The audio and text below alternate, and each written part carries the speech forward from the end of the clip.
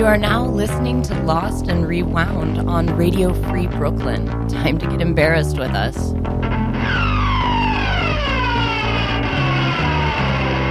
Go!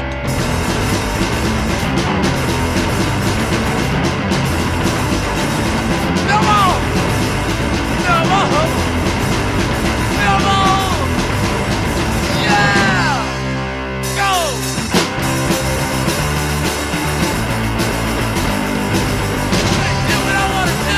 I'm gonna say what I wanna say. I'm getting on my board and I'm gonna ride away. Yeah! Go!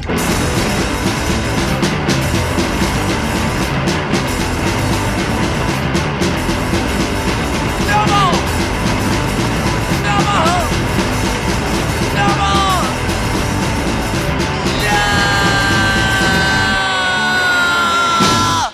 This is Lost and Rewound on Radio Free Brooklyn. Is it? It is. I don't believe you. It's also 3 p.m. on the East Coast. Is it? It is. And are you some sort of time genie? I am a time genie, and you are the Aladdin to my genie. You have rubbed me the right way, sir. Whoa. Yes. So in this analogy, what's your lamp, brother? I don't know, man. I'm going for one of those cost-efficient, energy-efficient environmental lamps. Okay. Can you imagine like a genie going through sustainable...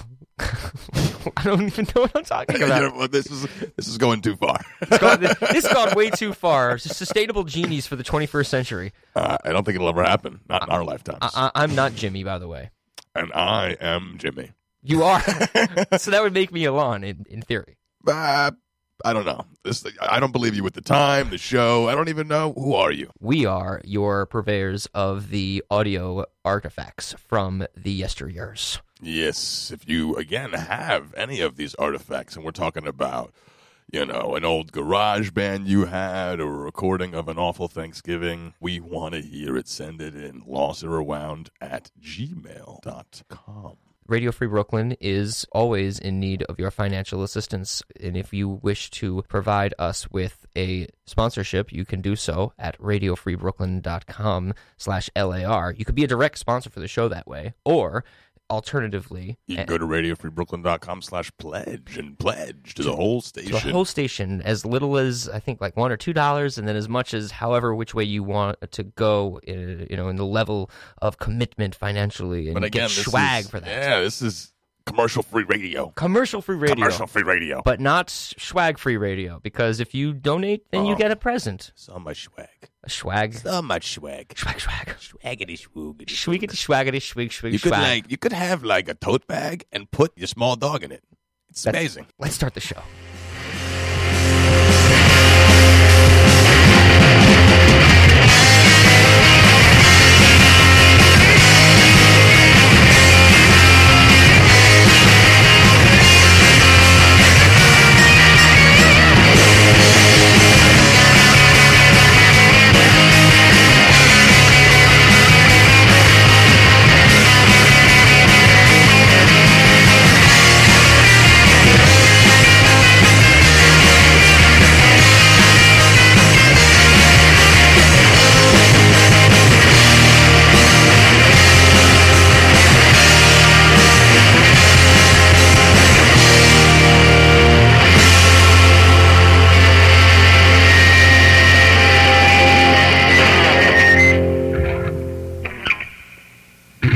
For the past 3 years, Jeremy Hammond has performed stand-up all over New York and is currently acting as a co-host for both The Shape of Comedy to Come and Slugfest, in addition to his involvement as contributor to The Hard Times. Welcome, Jeremy.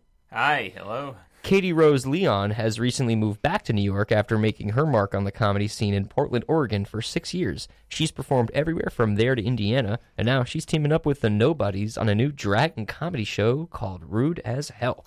Welcome, Katie Rose. Hi. Welcome.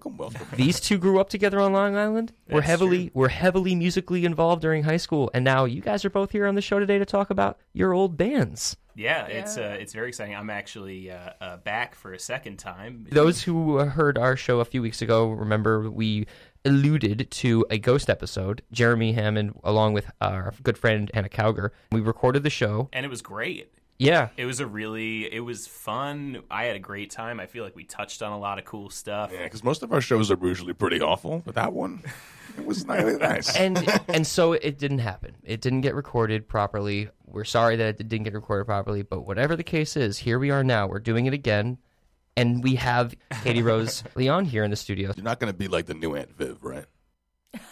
That is a deep cut. All right, we're starting off on the right foot. Katie Rose, you got into comedy in Portland, right? Yes, I did. You've been now back in New York for, what, like not even a year? Yeah, it's been like 6 months. How is getting into the comedy scene here? Oh, it's been interesting. It's weird because I grew up here, so it's not like I'm new to New York, but I'm definitely new to the New York comedy scene, and there's a lot of social hurdles to get over, but I think I'm very talented. So She is very talented. You're looking to me for validation. It's accurate. I was actually curious if you have been playing some kind of like a big brother to the scene here. if anything, Jeremy is my baby. Yeah, but I was going to say, especially early on starting comedy, Katie was definitely sort of like a big sister figure to me, whose approval I was seeking because I was a new little baby, and she'd been doing it for like a million years. well, But I don't know. I mean, like for like the first like month or two that you were here, I was trying to push and pressure everybody I knew to get I her on really shows and like appreciated do it. what they could. Clearly, you have been doing a lot of classy joints in Manhattan, and you could say you should stay away from this place, Katie Rose. You should definitely go here. There's nothing like a comedy bio to really get people thinking that your accomplishments are substantial. Yeah, again, it's one of those things where, to be like a working comedian and then a famous comedian and then a rich person, these are all different things. Yes, that's true, and I am none of those. So far, since you have been only doing it for 3 years, Yeah. what has been the ultimate lesson that you've learned so far, just in your experience of doing comedy? The biggest lesson is one that I've learned actually pretty recently, which is that too many people in comedy like rely on the idea that other people love comedy. yep. There's this weird idea that everybody in stand-up comedy has, that everybody out there loves stand-up comedy. And if you have a show where you just say, hey guys, it's a great stand-up comedy show, come see some stand-up comedy, people are going to come to your show. Nobody does that. Nobody really likes stand-up. And when I think about how I found stand-ups when I was young, like before I was trying to actually be a stand-up and becoming a nerd about it, like the way I would find people is like I'd like them on a TV show or I'd like them on something that they do, and then I would Google their name and stand-up to see if they do stand-up, and then that's how I'd find them. It was actually pretty funny because I had a moment that happened the other day, and it was really surprising to me. I had a guy come to me after a set. It was like this older guy. He looked sort of penguinish, and he comes over, he waddles over. He was a very nice guy. He came He looked like a penguin. Very nice guy. Anyway, and he goes, "Oh, you were funny. You were really funny, and I don't like comedy." And I was sort of taken aback too. He's like, "I don't like comedy. I don't like stand-up." See, that's the thing, is that's a very mindful stance. People don't think that they don't like comedy, but when you go to somebody and you say, we've got a stand-up show with 5 fantastic stand-up comedians, and you're like, I could just go home. Like, that's more what I mean, is like people are ambivalent to stand-up comedy overall, and so you have to give them something else that they want. I think one problem, and I was thinking about this recently, is that when stand-up comedy goes bad, when it goes off the rails, Yeah. it goes really off the rails. Oh, yeah. And at that point, you're just listening to someone talk that you don't want to listen to. Yeah. And when you're out at comedy, it's not as easy as like changing the channel. What's the scene like in Portland in that regard, Katie Rose? So it's a little different now. Portland had a really rapid growth, so it's a very different city from when I started stand-up to when I left. However, generally speaking, there was a hot 3 or 4 years where stand-up was hot in Portland. Like, we got a weird buzz. So it was a little different that people wanted to go see stand-up. And it's a smaller town, so people are more into it. However, there is still that element of people not into it. And a lot of people would forget that in interesting ways, because a lot of shows happened at bars before or after karaoke. So you would be doing comedy to people waiting to have fun. And that's a real bummer. Yeah, for sure. For sure. And, like, we'd all be like, our scene's, like, blossoming right now. Like, don't you want to be part of this cultural phenomenon? They're like, I want to sing Let the Bodies Hit the Floor. It's my birthday. Wow, that's a perfect karaoke song. I can't believe I've never seen someone do that. Yeah, why don't people do that? It's all very the time? big in Austin, Texas, is what I found out when I went there. That's the reference people make when they say bad karaoke song. Man, I want to do like an acoustic cover of that song. I seem to recall The it. bodies Hit the floor. I seem to recall in Portland, Oregon, there was some kind of karaoke action going on with puppets, and somebody did a puppet show karaoke night with puppets doing that song. You know what it reminded me of? Newgrounds. Oh my God! I was just thinking about Newgrounds. For those of you guys That's out a there, deep cut. for those of you out there who don't know Newgrounds, that aren't from the same generation, it was this website back when the internet was young. It was basically like a place where people would put weird stuff, not quite as bad as Something Awful, But definitely bad at but definitely times. bad at Like an times. E-bombs kind of thing, yeah. probably. Yeah, so Because I remember before Newgrounds consolidated everything onto Newgrounds, because Newgrounds initially was just the message board, I think. But there were other sites that those guys ran, and one of them was called Assassins. Oh, God. And that was a site for flash games where you would murder various pop culture figures. I do like remember all the Teletubbies. all the my games. God. Like, it was all these Flash games. Yeah. back when Flash was like really hot when it just dropped. What town in Long Island did you guys grow up in? I grew up in Port Washington, and Jeremy was from Glen Cove. So you were close by, Yeah, different sides of the viaduct. but you both went to the same high school together? No. We went to the same art camp together. Hell yeah. Ooh, this is very interesting. And so it was at this camp that you shared your love for Flash animations. No, I don't think we talked about Flash very much. We were in a cartooning class together, Yes. though. That's cool. That was where we really met. Although we did meet the summer before, sort of, but we didn't really know each other that well. We became friends in this cartooning class. Yeah. Cool. We had this teacher, Al, who was like 90. He's definitely dead. We called him Crazy Al. Crazy Al. When he like really liked somebody's drawing, he'd jump on the table and show it to everybody and be like, "Have you ever seen a 90-year-old do this?" He used to come up to me as part of critique and draw eyelashes on all my female characters. Oh, he's from a different generation. Yeah, I loved him, though. Would you say that the friendship that you guys created was the most long-lasting out of all the people that you met during this cartooning camp period? Oh, definitely. Yeah. I guess I hadn't really thought about it that way before, but yeah, certainly. We had a whole clique that kind of stayed together for years and years and years. But slowly that clique has kind of fallen apart, and we don't like some of them anymore. And Their cartooning went in a bad direction. yeah, or they just didn't do Their cartoons drawing, anymore. Wait, how old were you guys? Are you guys around the same age then? Yeah. Or- Yeah, I think we graduated the same year, right? Yep. Yeah, so we were 13 12 or or 14. 13. Yeah. The music projects of which you have, was this during the time that you guys were both this was fine before. artists? Okay. Fine Cartooning- artist being sort of a basic umbrella. I'm sure it was very fine. Like the apple juice. It was pretty good. So fine. So Katie fine. has some very innovative ideas about drawing noses on cartoon my characters. God. I always tell her this. I love her noses. Are they phallic? Sometimes, I guess. Yeah. It looks like Animal Crossing a little bit. Yeah, they it's a kind similar- of been likened to pickles often. Yeah. Pickles, like red pickles. You know, those red ones. Someone out there has a red pickle nose out there listening to this, and they're like, they know. Finally, someone gets me. Red pickle. Are we talking about a dog in heat? Because that's gross. Ew. Nobody wants to hear about that.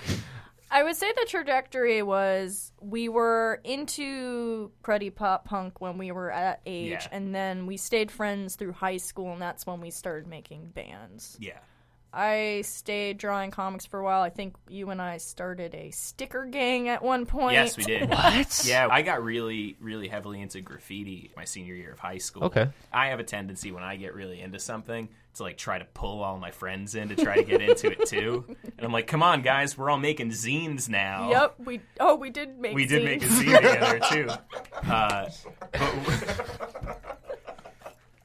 Continue. whatever the thing is that I'm into at a given time, I'm trying to get everybody into because I'm in love with it and I want to share that with everybody. Is that how normally it went when you were younger? You were always the leader and always the catalyst for certain groupings and activities? I don't know. That's probably a better question for you. I would say yes. So Jeremy and I grew up in 2 different towns, and we became friends at summer camp. So I feel like you were like the leader of your gang, and I was the leader of my weird, nerdy virgin gang. Yeah. And we would bring them together for various reasons. Yeah. Her clique had a website. Oh, God, I hope it doesn't still exist. There is some problematic material on there. The Space Jam website still exists, so truly anything is possible. Oh, God, Somebody keeps paying for the Space Jam site. I don't think it exists anymore. My gang was called Gavin's House Gang because we would go to Gavin's house, and I believe the website was gavinshouse.org, and we would... A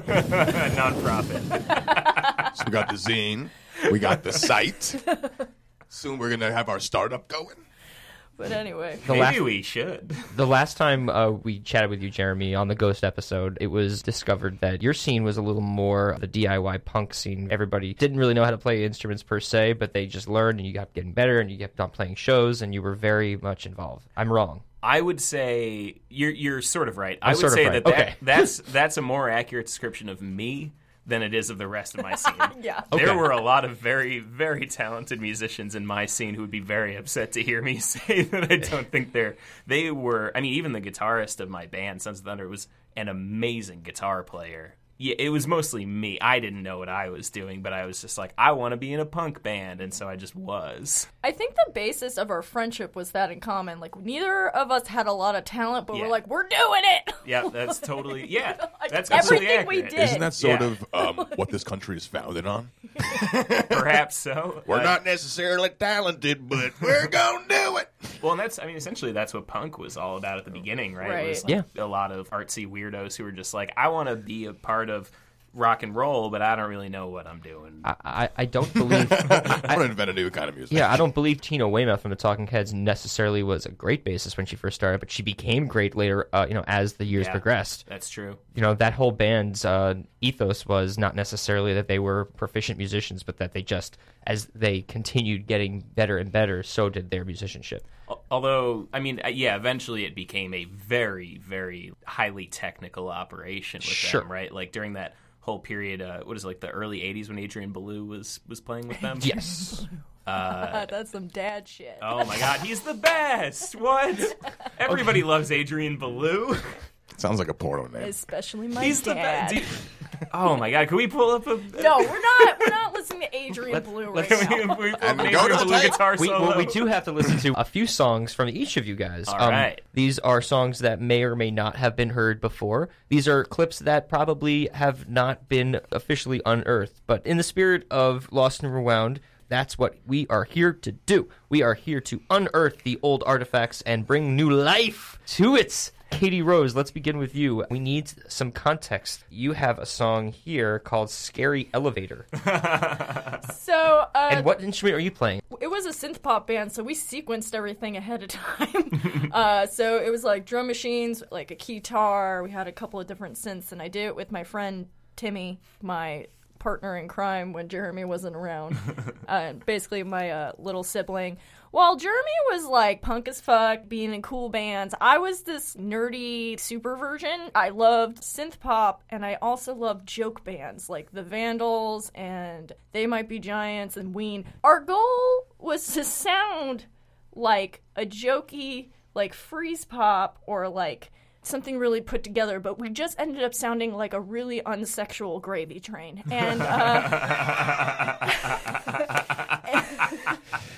and this song is about Silent Hill 2.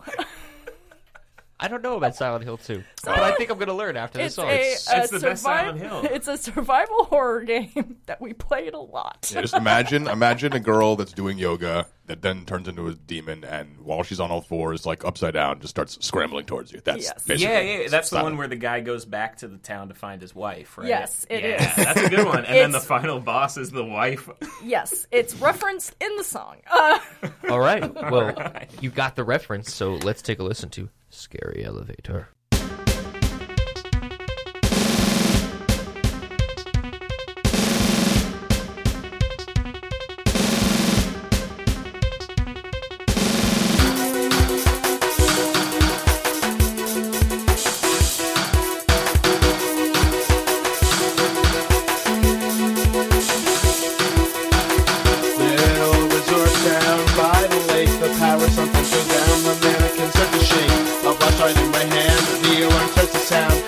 mean to sound scared, but that radio's real. I just keep it under your arm, although I don't really think that they mean us much harm. But then why the hell won't the elevator let us on?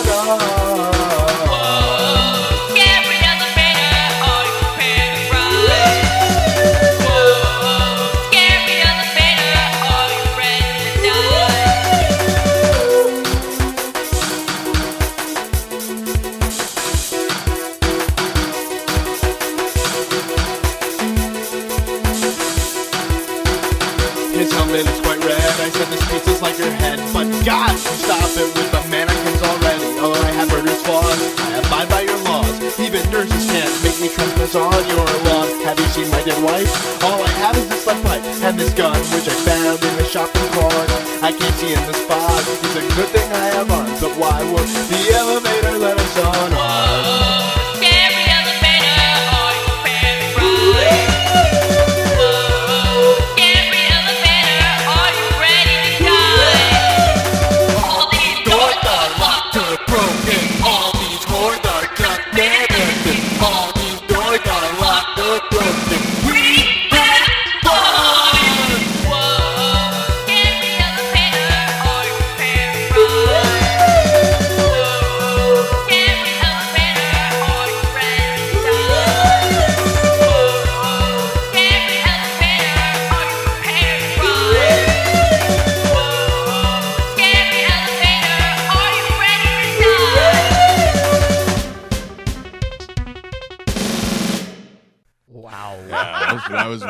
That was a lot better than I thought it was going to be. Oh, man. They're the best. Okay, so that was when you were how old? We wrote the song originally, I want to say when we were like 15, but I think that recording we're closer to 17 at that point. And if it's okay to ask, just because I'm curious, so since this is based on a video game, that means this was probably like, what, mid-aughts or so? Oh, yeah. This is probably like, all right, we graduated in 2006. So probably around then. Quite captivating to hear that, because the first thing I could hear is like some definitely kind of indie shit, like maybe like El Tigre or something too. Yeah, we loved Electro Clash and we loved 80s New Wave. Yeah.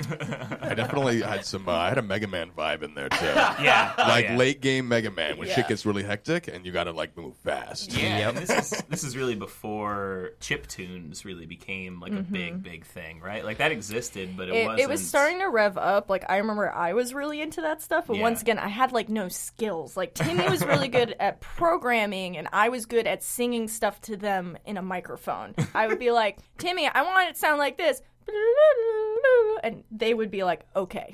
I don't know why, but I really, really love music about pop culture. To me, it's like, I think it's the best. Yeah. I got into this band. I could like Game of Thrones. I read when I was in high school. Actually, it was like really weird. My buddy was like, yo, everybody dies, dude. Read it. And he was like a bro dude. It was the weirdest thing. He was like, yo, bro, read it. They're all dead. That's the same thing with the R.L. Stein books, man. Everybody dies except for one person. Yeah, and or they were aliens the whole time. Exactly. So I got put onto this band that put out an album all about Game of Thrones, but the books before the show came out. This band was The Sword. The Sword. And they're actually Sword. like, they're sort of a bigger The band now. Sword is good. Yeah, I like The Sword. No, I don't even like Game of Thrones. That album is really good, too. That's a good name too. How had nobody been called The Sword yet? I don't know, but they're a good band. I think I'm trying to say what the name of it was. Gods of the Earth. They have a song like "To Take the Black." What kind of music is it? Like stoner metal. Sick. Stoner. It's good. No, it's a good band. Stoner metal like Game of Thrones. I guess. Yeah. Yeah, that feels right. Look, wasn't there like a metal band or something that had a niche of dressing up as the McDonald's characters or something? It's Max Sabbath. That's right. That's true. Are they good? Yes. Come to KRL for all parody bands.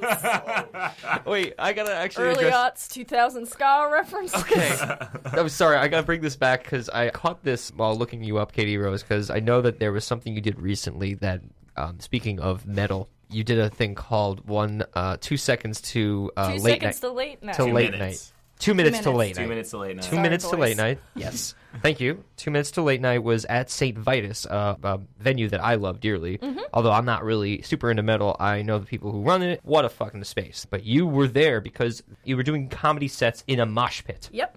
during a Skeleton Witch concert. Wow. Yeah, 2 Minutes to Late Night is metal talk show that my dear friends Jordan Olds and Drew Kaufman make, and they were like, would you like to do stand-up comedy in a mosh pit? I'm like, yes, sign me up. And I'm a little embarrassed of it because I didn't wear earplugs, so I am, like, shrieking while I'm doing it. And I was also the only comic that got straight up nailed by a dude.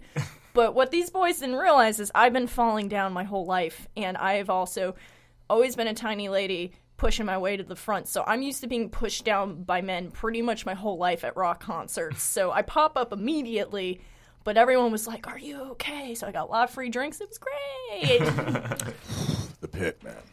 Performing shows is one thing, but going to shows, what was your experiences going to punk metal shows in Long Island? I know there was a pretty deep scene in the early aughts, 90s, etc. Yeah, well, there was a really amazing scene in Long Island just before we got old enough to start going to shows pretty regularly. There was an amazing scene that was happening with bands like Latterman, Bomb the Music Industry, started out as Arrogant Sons of Bitches. That sprouted Laura Stevenson and the Cans. Mm-hmm. The Fad was amazing too, but they were still carrying on. Yeah. But the point is, there was an amazing scene happening in basements in Long Island. And then right when we got there was sort of right when that all was dying. The new wave. All of them were going to college and moving on with their lives to go on and then do music again and then be amazing and blow up. But we were kind of stuck with this weird sort of remnant scene where some people were still around, but the bands weren't really as good anymore. Did you resent that? I didn't really know about it until later. Yeah, we weren't clued in as much because we were so young. Yeah. Also, music was kind of in transition at that time because it was not quite the 90s anymore, but it was still really early 2000s. So you had Screamo, but then kind of that the Hives stuff happening. Yeah, that was when the Strokes had completely blown nu metal out of the water. Sure. And that all was over now. But some people were still clinging to nu metal. It was a weird time. Well, and that's sort of what the whole Mainstreamo thing felt like to me. Mainstreamo. It was pop culture. It was like modern rock radio trying desperately to cling on to drop D tuning. Yep. That's all they wanted to keep. And double bass pedals. Yes. Yeah, they tried their best. It didn't really work, though, did it? No. My ska band had a double bass pedal. You were in a ska band, too? I was in a ska band with a double bass pedal? Yeah, it was weird. I just imagine it. My ska band was early high school because it was me and some seniors, and then this band was definitely myself. There's no recordings of the ska band. I wish I had them. I really did. But and you guys didn't really play out very much. No, either. We were a very short-lived thing. We did a couple Battle of the Bands and won a Fog Machine. What was it? It was with the Fog Machine. That was the most important part. The Panda one, was it? No, that was One Horn Army, which then we got a trombone player in addition to me. So I had to write on all our flyers in a Sharpie now featuring 2 horns. One Horn Army now with 2 horns. Come on. We have time to listen to one more track before we go to break. We do have this other track, Silly Shirt for a Silly Guy. So basically my band wrote songs about 2 things. Pop culture references or our friends that we were kind of making fun of. And we made this EP called Friends Shirts, as in friends, shirts, friends apostrophe as shirts, because we had so many songs about people's shirts. And this was the crown jewel. It was originally written in Timmy's other band, the Zombonauts, but we realized it was really our track, so we did it, and it's really beloved. It was about this kid named Brian that would always wear those Hot Topic t-shirts with silly slogans on them, and we kind of hated him, but we loved making fun of his shirts to his face. Also, we had previous... Cold and dark pause. You suddenly realized that her nerdy synth pop band were also the bullies of their high school. We were nerd bullies. We were straight up nerd bullies. And also, in that you gotta watch out for those ones. Vein, at one point we had written a musical that's lost to time called Gay Robot the Musical, in which the After School Robotics Club built a gay robot. And then the future business business leaders of America shut it down. And so we got in the habit before we started recording to do these sketches where we would pretend to be the after-school robotics club. So that is the story of a silly shirt for a silly guy. Let's take a listen.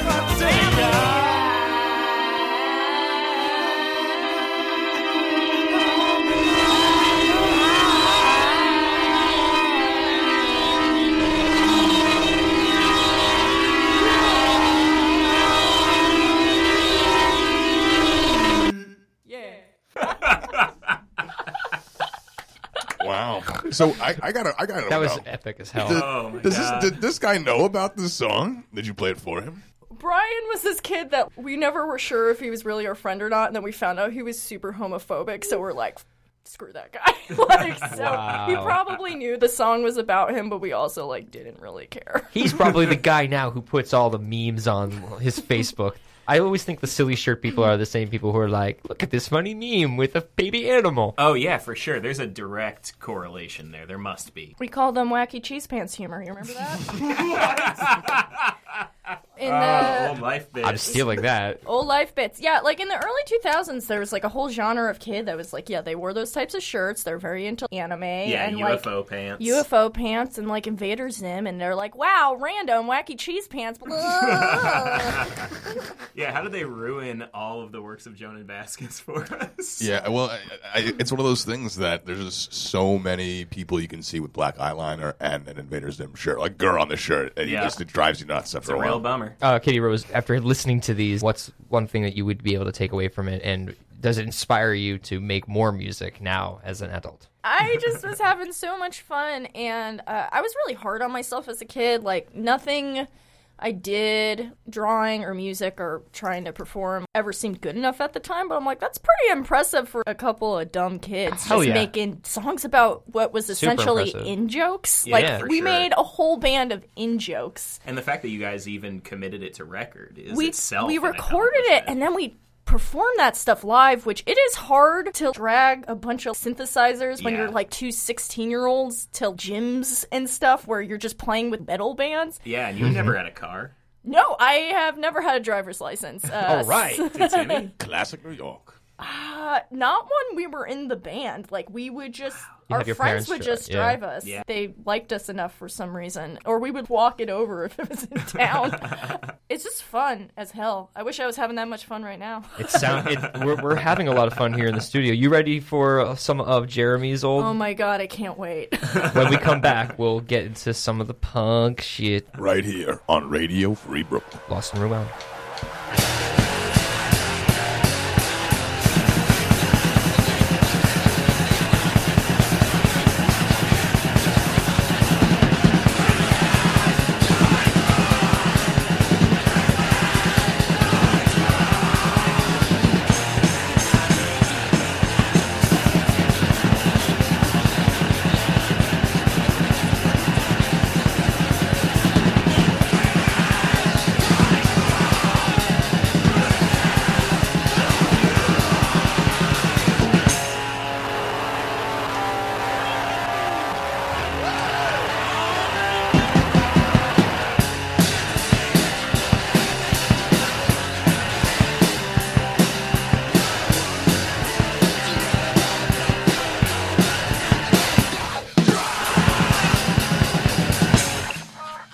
From the synth pop sounds of Port Washington. I was in Portland. From the synth pop sounds of Port Washington, we now move over to the punk sounds of Glen Cove. Jeremy. That was so difficult. It's so labored. I also want to make this clear, like, the synth pop sounds of Port Washington were just me and that one kid. Everyone was very annoyed at us. This is not dominating the airwaves. How was your band received? The Sons of Thunder. I would say largely hated. Mother approved. But well, we had a devoted following of about maybe 10 to 20 people Hey. who really liked us and would come see us whenever we were near, and then a whole lot of young ladies on the MySpace who would come see us because Jeremy was a hot teenager. it's true. I was He a very was attractive beautiful. teen. So you guys had a MySpace page for your band. Yeah, and- well, every band had a MySpace page Sure. back then. Yes. And And you counted the number of hits.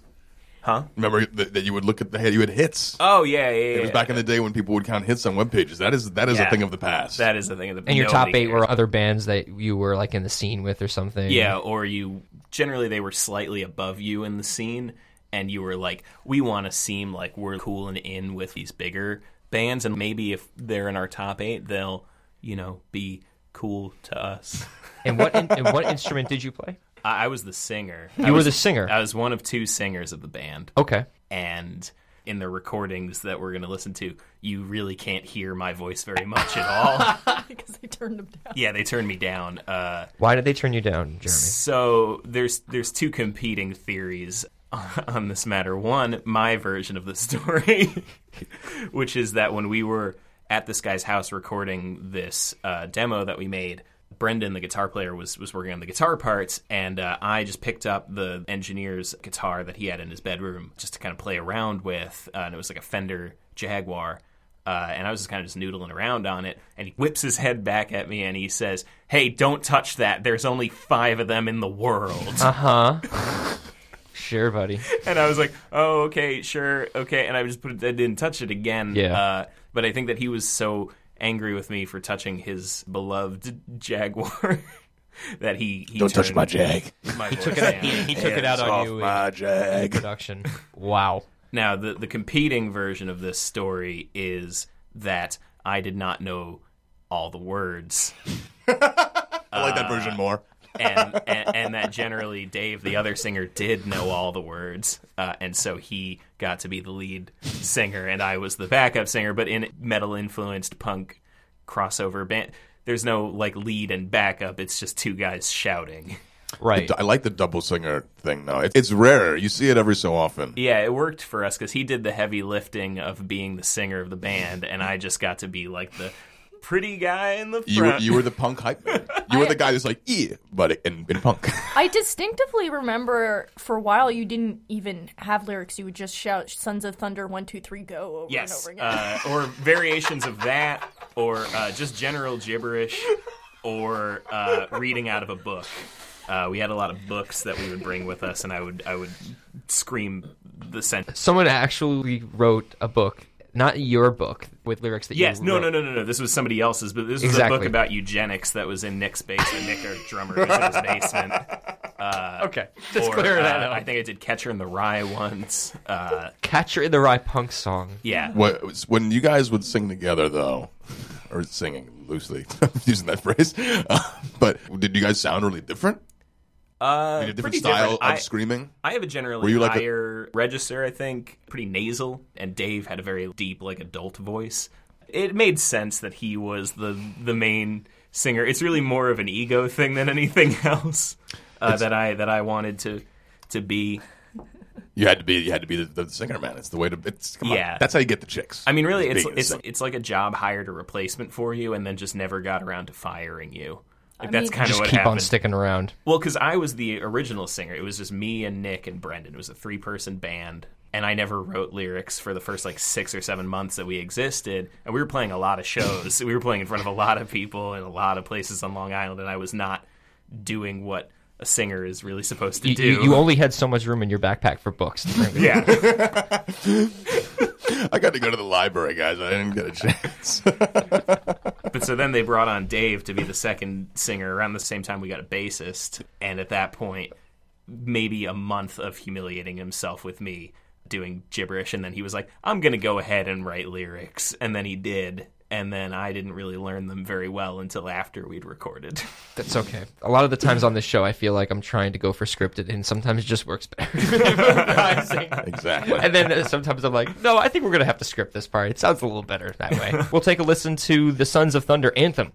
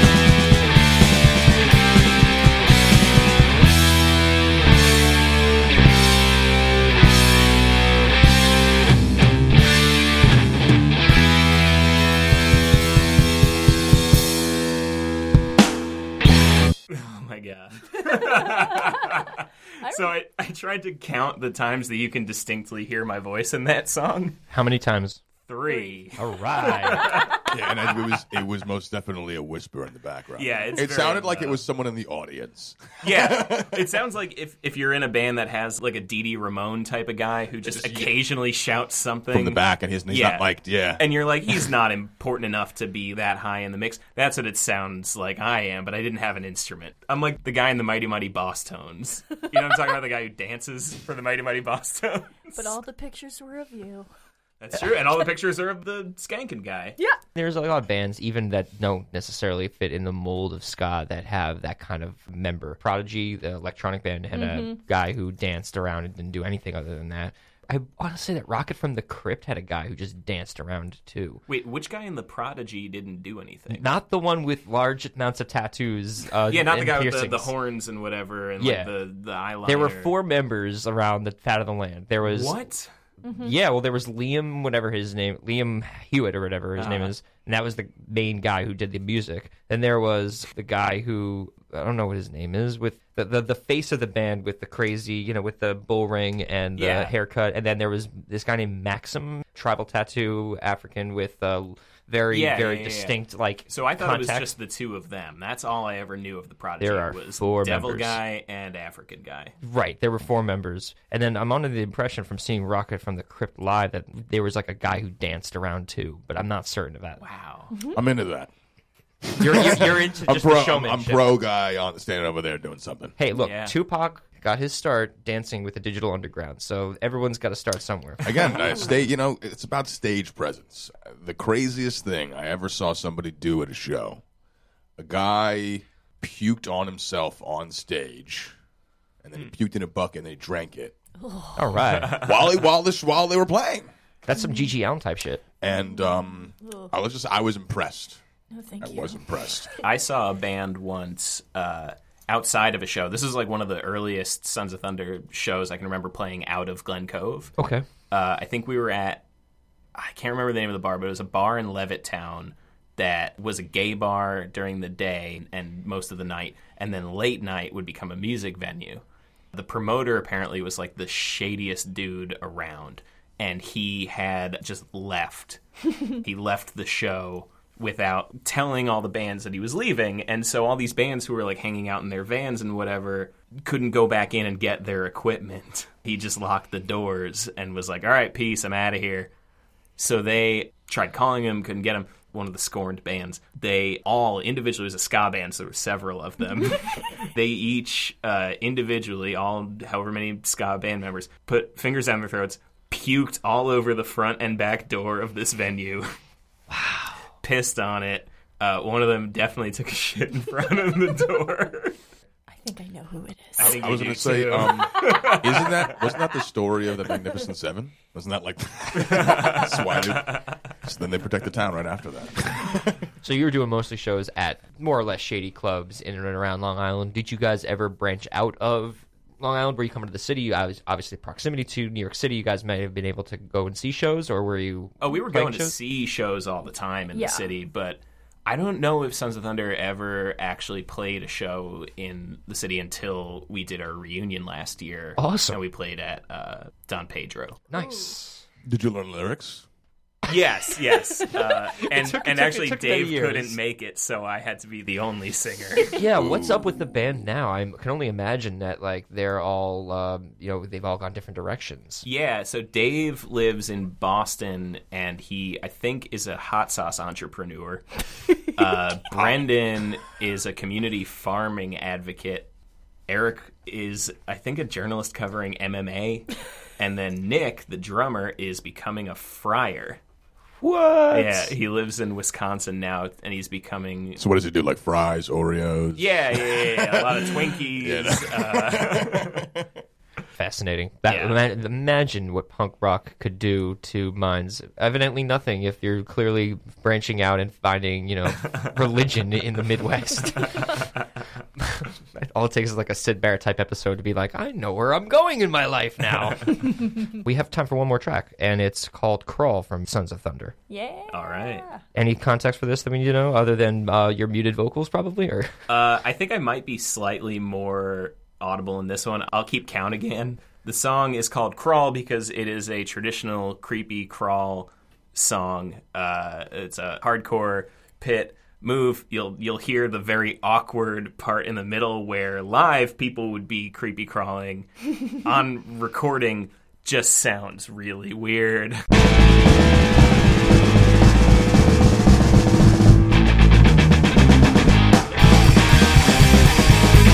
Falling down left and right, everything is gone. Oh no, this is making wrong.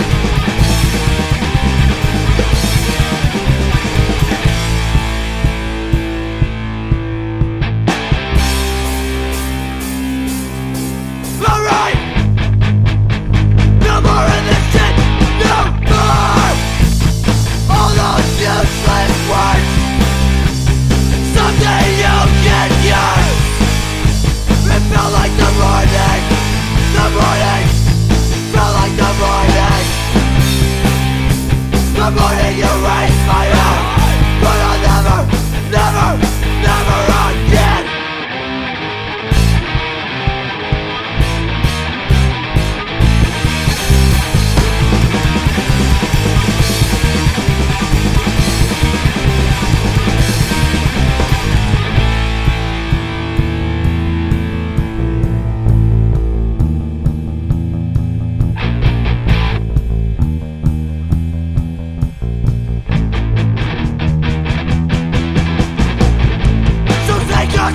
For what you fucking don't believe in. Just believe in yourself. Just don't say words that are from your own fucking heart. Well, can you feel it?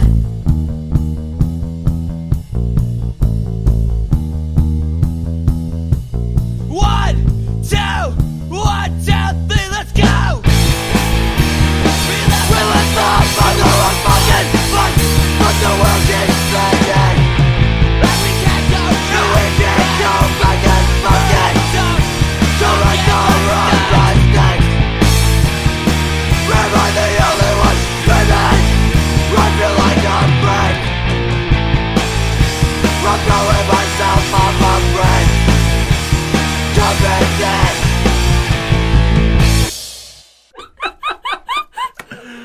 So there's a lot of classic stuff in that one. Yeah, for sure. I have memories of going to, of all things, posse numbers in Kingston, Pennsylvania, and going to these positive hardcore shows. Oh, yeah. Where, don't ask me how I got into it. I don't know where my mind was. These devoted groups of fans who know every fill-in and know exactly where to stop moshing. Everybody is in lockstep. Picking up so many quarters. Oh, man. That's a story that we won't have time for. But that's a classic tale. I was just going to briefly say that we did have a bit of a rivalry with a positive hardcore band. Really? They were called Ahoy. Oh my god! Yeah, I know, right? Their music was actually really good. I give them that. Listening to it now, I'm like, wow, they were way better than us. They had a song called Breaking the Shackles that was about being vegetarian. And then we would introduce our songs sometimes as Reapplying the Shackles. That's so good. Yeah, you know what's funny? I remember when I was a kid, I'd go to these hardcore shows, and a lot of the times afterwards, they're like, "We're all going to this vegan place," and I was just like, "What is happening?" I was like, "Weren't you the same guy that just punched that guy you didn't know in the face?" Yeah, Like, it's the weirdest thing because like vegan on its own has like kind of a wimpy connotation, right? Straight edge on its own has a wimpy connotation. You put the two of them together, and they become maniacs. They become like aggressive, really masculine people. There was this guy at the hardcore shows when I was a kid. I used to go like when I was a teenager too, right around the same time. I feel like we're around the same age. There was this guy we used to call him Old Man. He was 29. There's always an old man. Oh no! He was 29. We called him Old Man. I just turned 29. Yeah, I'm turning 29 in a couple months. So yeah, it's exactly the same thing, right? And he used to talk about how we were all pussies because of how we would fight at shows. He's like, you guys are just like spin kicking and punching each other in the dick. But he goes, you don't know. He goes, when I was your age, everybody before you get to the show, you'd tuck a razor right in the bottom of your shoe. Jesus. So when you'd spin kick people, he's like, you kill 'em. You start cut. Gotta get blood. He goes, if you didn't draw blood, it was a waste of a show. Oh, fuck off forever. That's awful. I still remember him giving me the speech. Mind you, the guy was 5'3". Oh man. His body was pillowy, but not fat. totally thin and bitterly. Hardcore is the worst. Had you recently heard each other's music? Well, I mean, not to spoil it, but we did listen to these songs last month when we tried to record this episode. But Sure. other than that, I mean, I listened to them a bit, like, leading up to the reunion show. Yeah. I hadn't heard Katie's music since high school, and the second one, the Shirt song, immediately brought me back. Just like, yeah, like the you get like the smell and everything. Suddenly you're just like, oh, that's what I smelled like back then. Yeah. Oh, Oh, my yeah, God. Smelly Oh, man. Jeremy. That's Yeah, what I my smell friends call him. bad. We got to wrap up here. You have some shows coming up, yeah? Yeah, sure. On the 23rd, I have Slugfest at the Beauty Bar. Yep. That's at 9 p.m. And then on March 4th, the following Saturday, I have the Hard Times show, Shape of Comedy to Come, at Tender Trap. That's at 8 p.m. Then I have a bunch of shows coming up for my band that I'm in now, Headless Dentist. Word. We're putting out an EP very soon on B. Dwyer Records. It's called Bagok. And we are playing March 2nd at Otto's Shrunken Head, March 7th at Come On Everybody, and on the 8th at Bowery Electric. Come check us out. We're a lot of fun. And you could be otherwise found on many of social media sites, including your website. JeremyHammond.info, Twitter, at Jeremy Thunder. Katie Rose, you have certainly a good social media presence. In fact, I would say that you are completely all over, and anybody can find you real easily. Yeah, it's all I have. Follow me on Twitter at Katie Rose. I was an early adapter, so that's like a best way to see my aggregated stuff. All my shows right now are in the works, so I don't have any dates to plug, but keep an eye out for Rude as Hell, which is going to be at the Mockingbird, and it's going to be fabulous. Exciting. Katie Rose Leon and Jeremy Hammond here on Lost and Rewound this week. Thank you guys so much for coming out. My name's Alon. And my name is Jimmy. Thank you guys for listening. Lost and Rewound, Radio Free Brooklyn.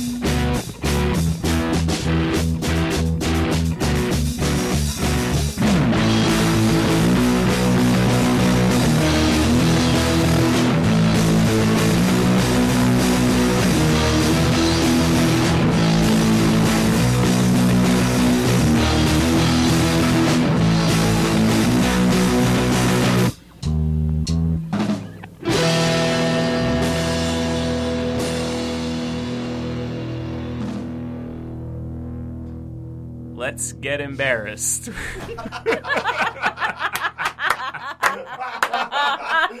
you screwed the pitch so bad. I did the same thing last time, too.